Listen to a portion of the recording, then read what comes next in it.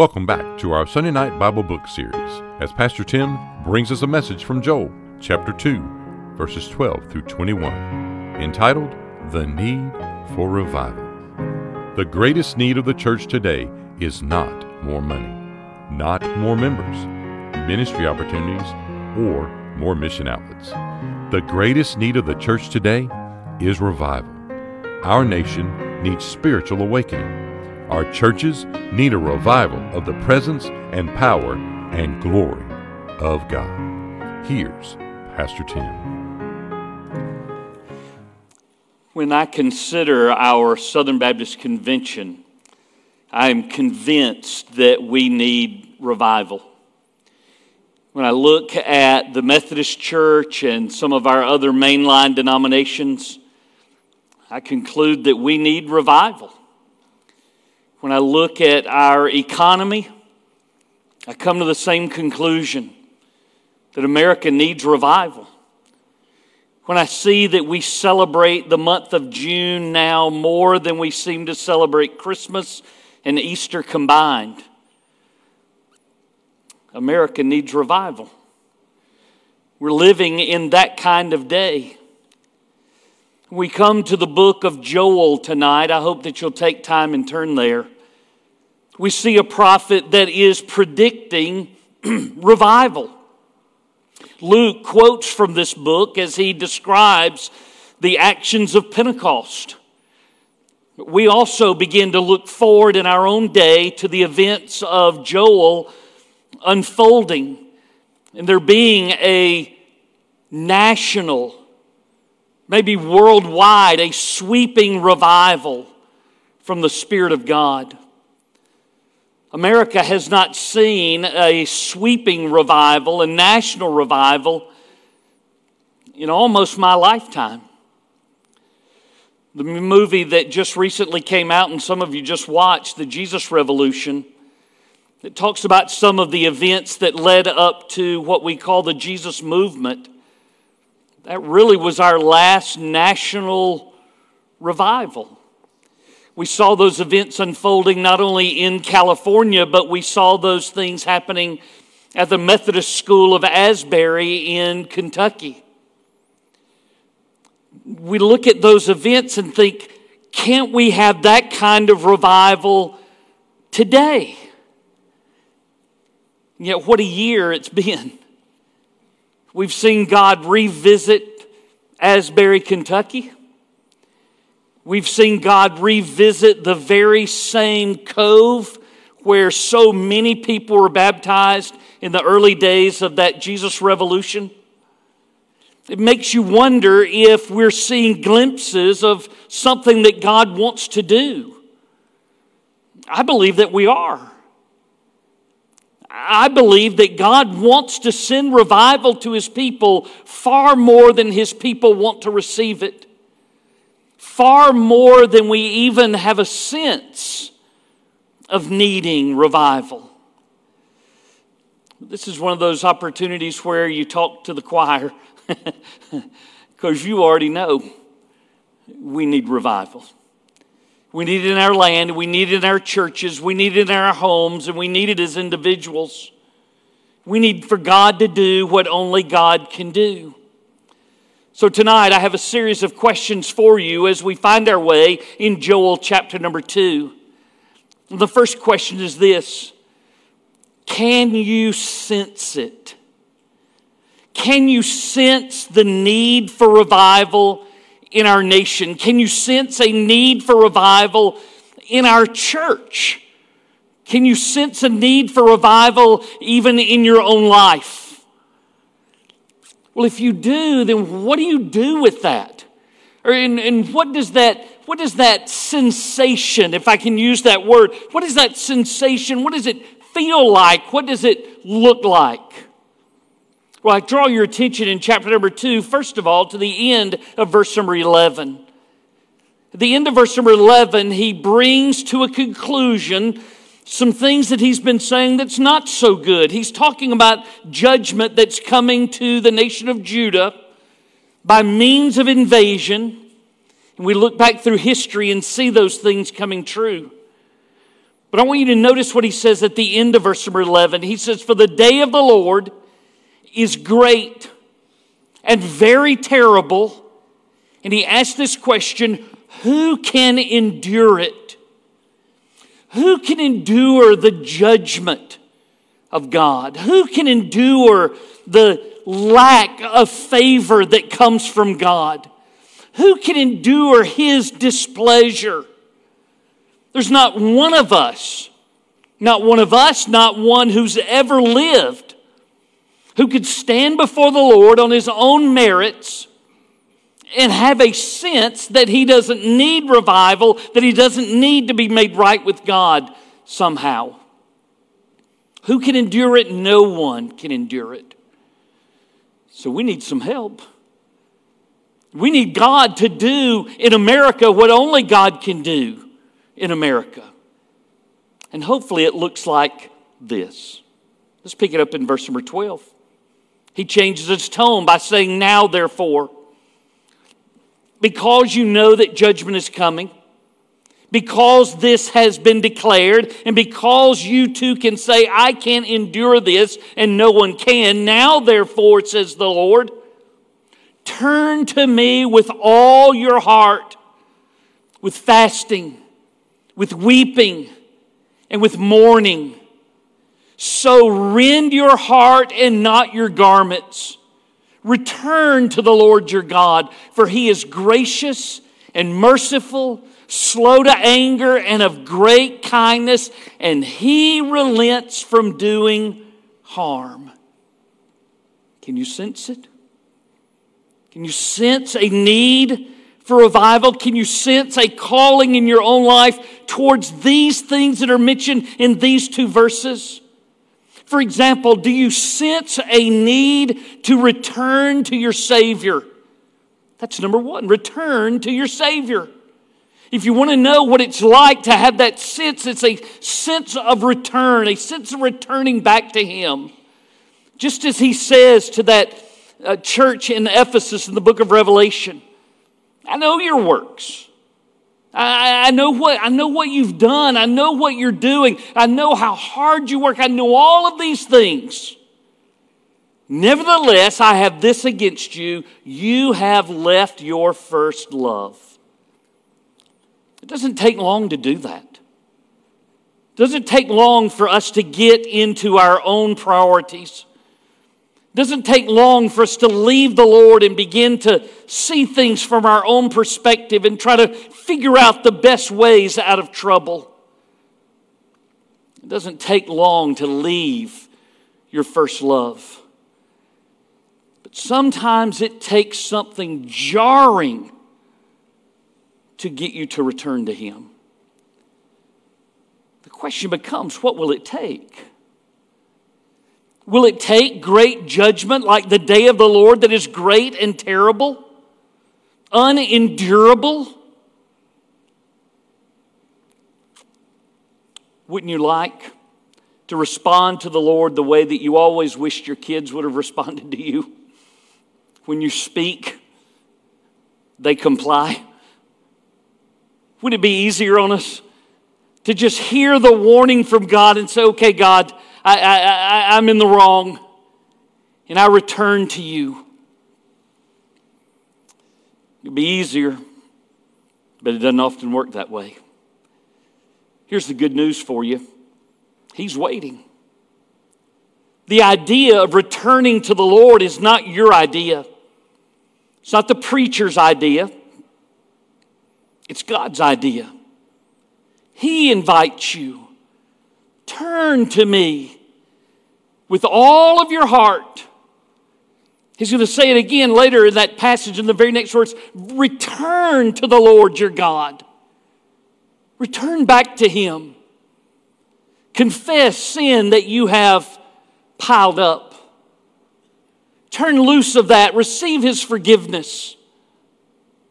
Return to fellowship with the Lord. You can be in relationship with God and be out of fellowship with God. Every person like that is the person who needs revival.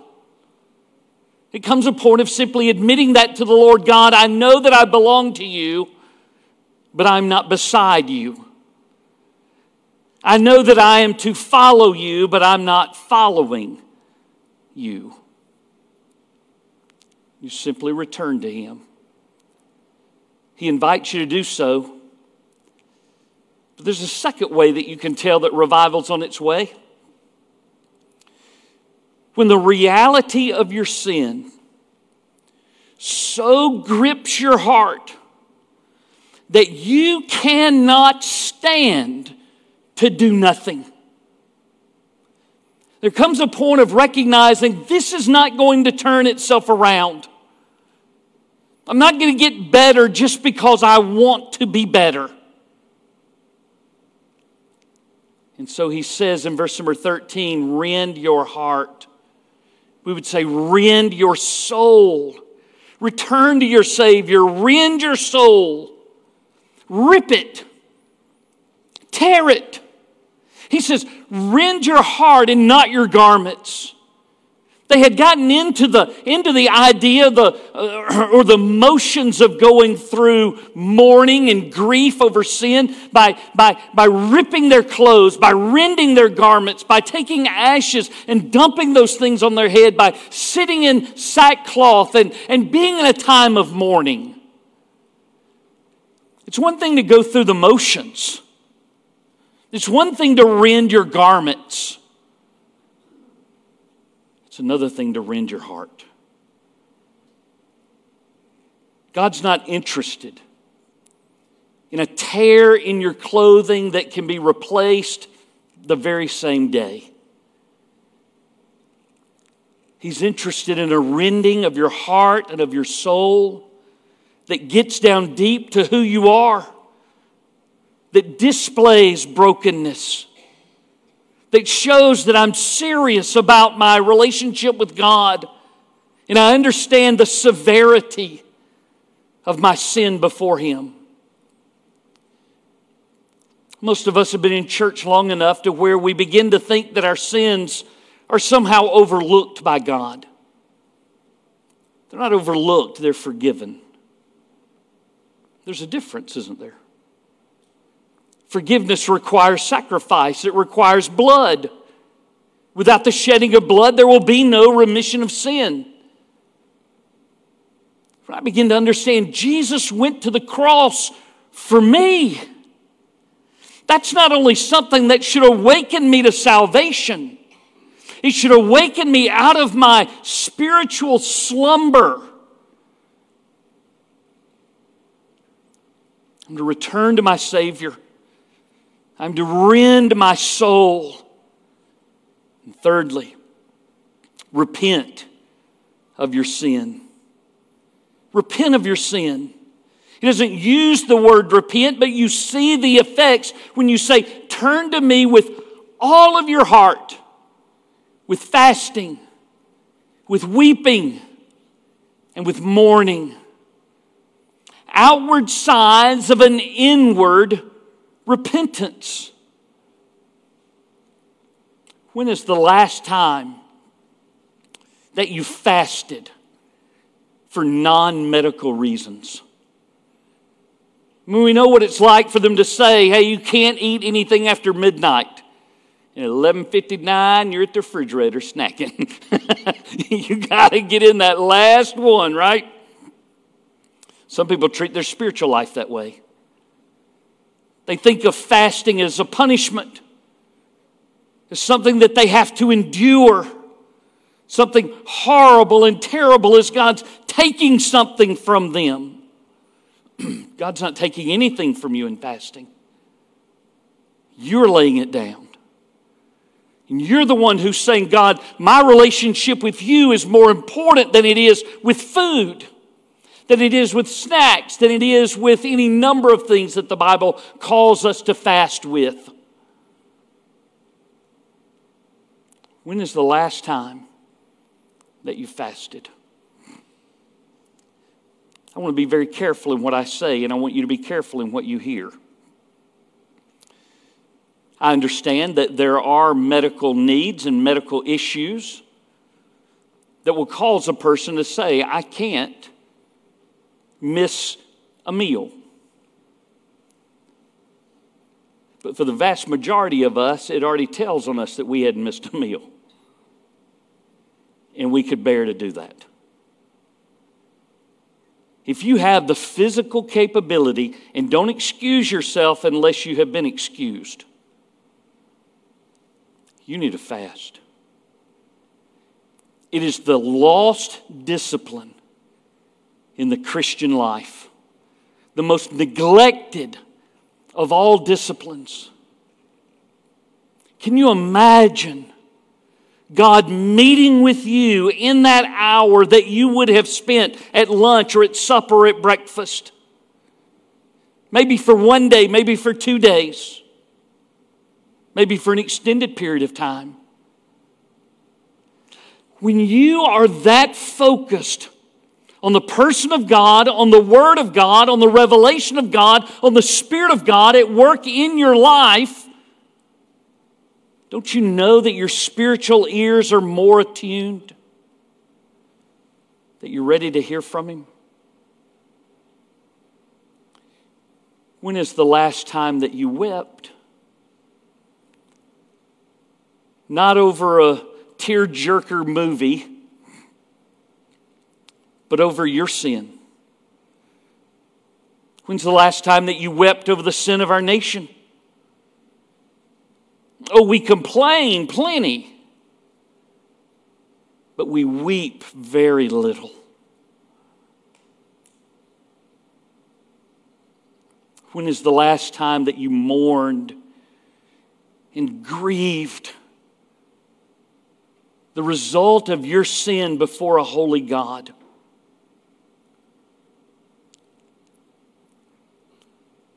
When I repent of my sin, I am ready for revival. I can sense it. I can sense my need. I can sense my desperate need. And it comes to a point of saying, whatever it takes for me to lay aside or be aside, if that's what it takes to be in right relationship with God, I'm ready to do it. Can you sense it? Then how do we set up for it? That's my second question. How do we set up for it? How do we set up for revival? How do you really prepare yourself for those things? Let's skip verse number 14. We'll come back to it in just a little bit. Look at verse number 15. Blow the trumpet in Zion. Consecrate a fast. Call a sacred assembly. Let me give you these three things. Number one, in trying to prepare for revival or set up for it, call for purity. Call for purity. Call for purity in your own life. Call for purity in your church, in your family. Call for purity in our nation. Call for purity. Call for holiness. He uses the words consecrate and sacred, both in that verse. Both of those words are built off of the word for holiness. All I'm doing is recognizing that God is holy and that I'm not.